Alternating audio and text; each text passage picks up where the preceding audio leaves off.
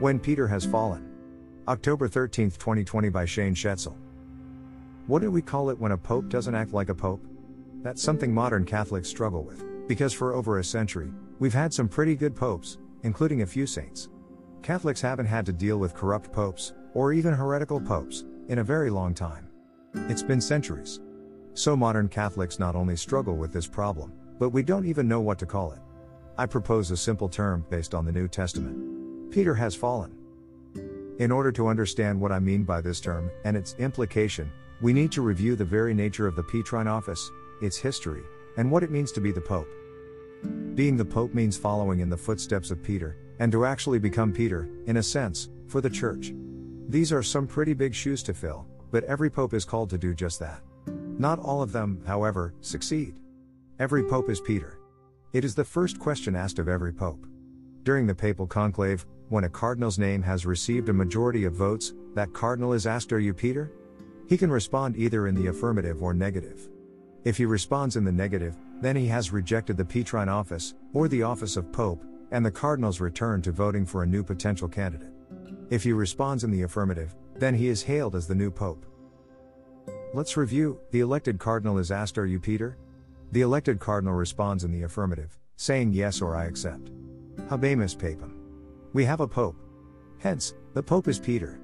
Or he agrees to act as if he is Peter, because he's accepted that role. However you want to look at it, he functions as Peter within the Catholic Church. Now, who was St. Peter?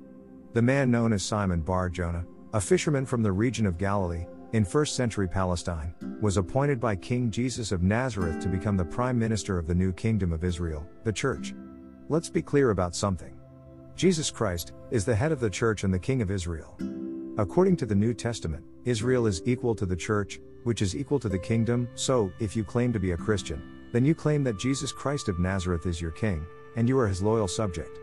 That's what you're saying, whether you realize it or not. You have forfeited any and all claim to democratic control of the Church. You have a king, Jesus of Nazareth, and that king is absolute, reigning by divine right, in a total dictatorship of love. Your only duty is loyalty and obedience to your king. Like all kings, Jesus selected a prime minister. We see this example set in ancient Israel. King Hezekiah, from Israel's history in the Old Testament, serves as a foreshadowing of Jesus Christ, and has many parallels to him in the scriptures. One of the things King Hezekiah did, as all kings usually do, is appoint a prime minister for the administration of his kingdom. His name was Eliakim, and as a symbol of his authority, a key was given to him, called the key of the house of David. As the scriptures say, "It will happen in that day that I will call my servant Eliakim the son of Hilkiah, and I will clothe him with your robe, and strengthen him with your belt. I will commit your government into his hand, and he will be a father to the inhabitants of Jerusalem, and to the house of Judah. I will lay the key of David's house on his shoulder. He will open, and no one will shut. He will shut, and no one will open. I will fasten him like a nail in a sure place. He will be for a throne of glory to his father's house." Isaiah 22:20-23. The gist of this passage is that Eliakim was King Hezekiah's prime minister, and therefore his right-hand man. Whatever Eliakim said was backed by the authority of King Hezekiah. The same principle applied to King Jesus and his choice of prime minister, which was Peter. As the scriptures say, Jesus answered him, "Blessed are you, Simon Bar Jonah, for flesh and blood has not revealed this to you, but my Father who is in heaven. I also tell you that you are Peter, and on this rock I will build my assembly, and the gates of Hades will not prevail against it. I will give to you the keys of the kingdom of heaven, and whatever you bind on earth will have been bound in heaven, and whatever you release on earth will have been released in heaven." Matthew 16:17-19.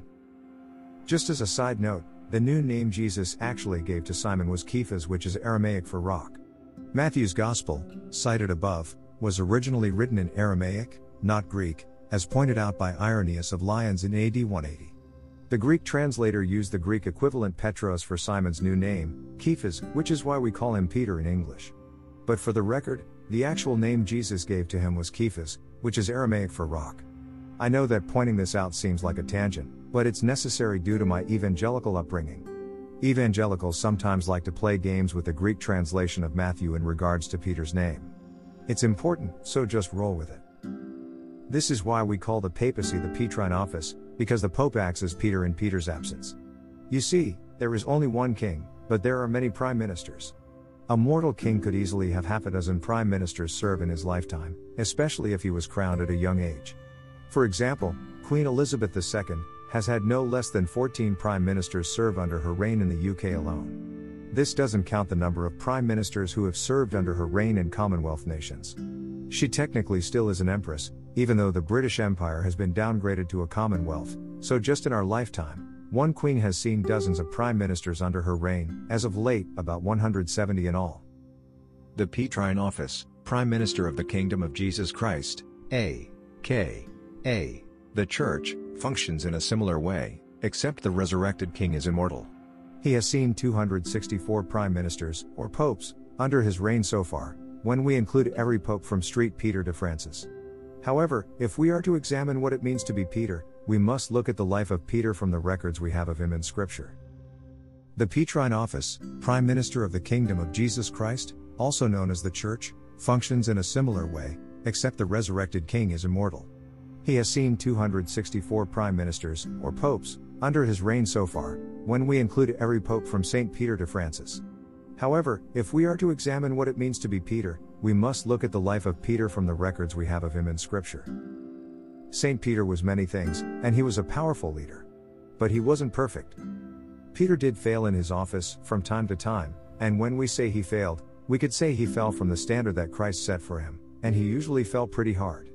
In Scripture we are given 6 examples when Peter fell. 1.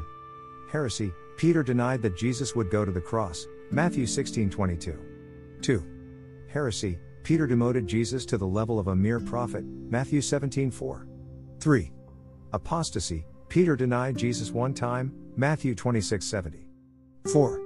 Apostasy. Peter denied Jesus a second time, Matthew 26:72. 5. Apostasy. Peter denied Jesus a third time, Matthew 26:74. 6. Hypocrisy. Peter preached orthodoxy, but denied it by his actions, Galatians 2:12-13. In all 6 cases, Peter was rebuked. In the first case of heresy, Peter was rebuked by Jesus, Matthew 16:23. In the second case of heresy, Peter was rebuked by God the Father, Matthew 17:5. In the 3 cases of apostasy, Peter was warned in advance, Matthew 26:34, and then rebuked by a look from Christ, Luke 22:61, before he was finally restored by Christ 3 times, John 21:15-19. In the case of hypocrisy, Peter was rebuked by St. Paul the Apostle, Galatians 2:11 and 14. In the pages of the New Testament, we see St. Peter, the first pope and prime minister to King Jesus Christ, commit the following sins: 2 counts of heresy, 3 counts of apostasy and 1 count of hypocrisy. And this was the first pope. Now granted, we mustn't be too hard on Peter. After all, in 5 of these 6 failures, he didn't have the full revelation of Jesus Christ yet. Times were difficult too. Not only did Peter not yet have the full picture, in 5 of these 6 failings, but he was under a tremendous amount of stress, especially when he committed the sin of apostasy, 3 times. Personally, I'm not one to judge Peter. There, by the grace of God, go I. If I were in his shoes, would I have even performed half as well? I kind of doubt it. St. Peter remains a hero in faith in spite of his falls. We must acknowledge these falls, even repudiate them, but he was still Peter, the first pope. He was down, but he was not out. So when we put St. Peter into biblical focus, it helps us put his successors, the popes, into biblical focus. While a successor can be just as good as an apostle, no successor can be greater than an apostle. We have had popes just as good as Peter, but we've never had a pope greater than Peter, and we never will. If Peter could fall 6 times, it's not unreasonable to think a pope could fall 1 time, or 3, or 6, or 10, or even 20 times. Indeed, popes have fallen, and when they do, they tend to do a lot of damage to the church. That, however, doesn't mean they cease to be pope. They may be down, but they're not out. In modern times, the last few hundred years, we've seen popes make bad decisions, or fail to take action when they should have. What we haven't seen, until recently under Pope Francis, is a pope who commits errors on the same magnitude of Peter's errors, hypocrisy, heresy or apostasy. We've been sheltered by a long list of good popes, or at least acceptable popes, who have shielded us from having to deal with this. On the one hand, this is fortunate. On the other hand, this is unfortunate, because now it seems we no longer know how to deal with a pope who falls. The First Vatican Council, AD 1869 to 1870, dealt with two extremes in the church when it came to the papacy. On the one hand, there were Catholics who held to one extreme called Ultramontanism, which is the notion that by virtue of the Petrine office, it is impossible for a pope to err in the area of faith and morals. That if a pope ever did err on such things, even in the most minor teachings, he would de facto cease to be pope, and henceforth be considered an anti-pope. Then, on the other hand, there was the liberal modernist extreme, which asserted that the pope had no infallibility on his own, but must rely solely on the aid of ecumenical councils of the Church to assist him in making infallible decrees. Vatican I put this debate to rest. The Pope speaks infallibly, without error, whenever he does so on faith and morals ex cathedra, meaning while exercising the fullness of his Petrine office.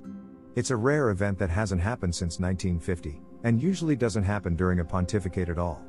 However, when it does happen, it bears the full weight of apostolic authority.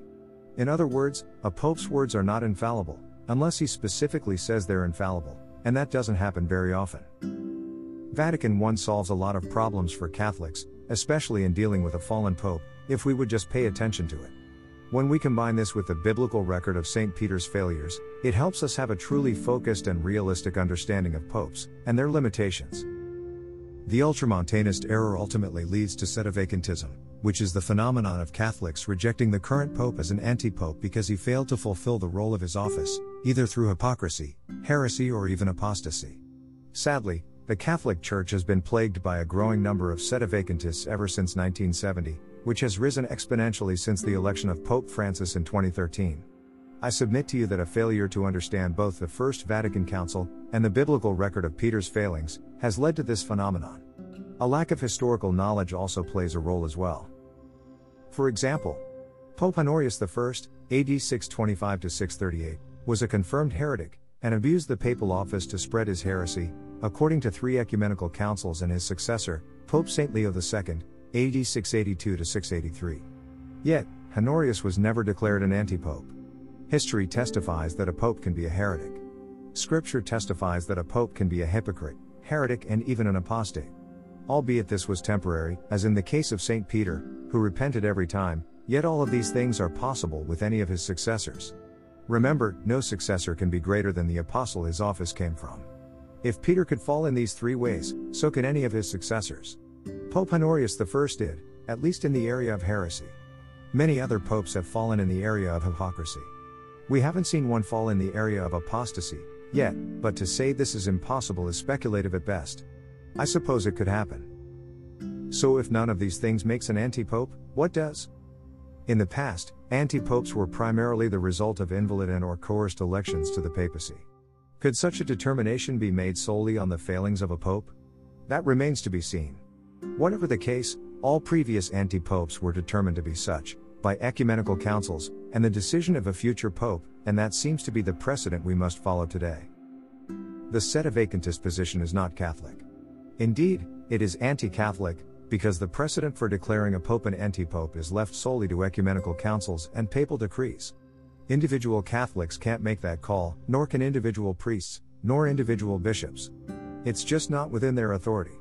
When a so-called Catholic says he's a sedevacantist, and he has no decree from an ecumenical council and pope to back up his claim, he's basically committed a form of schism, and is now the equivalent of a Western Orthodox Christian, on par with the Eastern Orthodox Christians. His theology may be Orthodox, but his status is not Catholic. He's in schism with the Pope and the Catholic Church. So what do we do when Peter has fallen? Really, there are only two things for Catholics to do when Peter has fallen, meaning the Pope fails miserably at his job. The first thing we must do is resist his errors. This means we don't go along with them, and we warn others about them.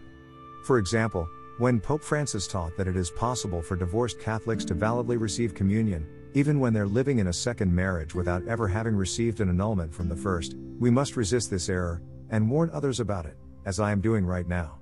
Also, when Pope Francis changed the Catechism to say that the death penalty is no longer acceptable under Catholic teaching, we must resist this error, and warn others about it, as I am doing right now.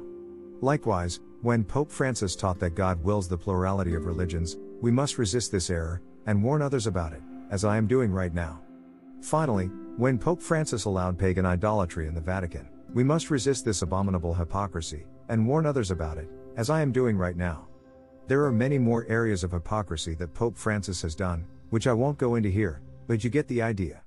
This is how we deal with a fallen pope. We continue to acknowledge him as the pope, albeit a fallen one, and we leave his historical status as fallen pope, or anti-pope, up to the men who actually have the authority to say so, ecumenical councils and future popes. Beyond that, there is nothing left to do but wait him out. The second thing we must do is pray for the pope. We can pray that he will be liberated from his errors, and the influence of evil, which seeks to destroy both his papacy and his soul. In other words, we can pray that the Pope is delivered from his real enemies, meaning those enemies, both mortal and immortal, who seek to destroy his papacy through error, and destroy his soul through lack of repentance.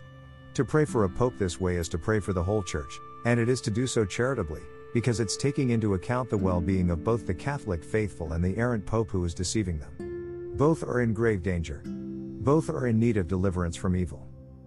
Perhaps this is what Our Lady of Fatima really meant when she told the 3 shepherd children to pray for the Holy Father who would have much to suffer.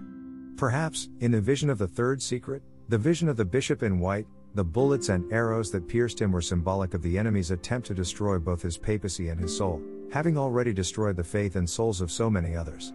I'm not saying this is the interpretation. I'm just saying, what if? Let us pray.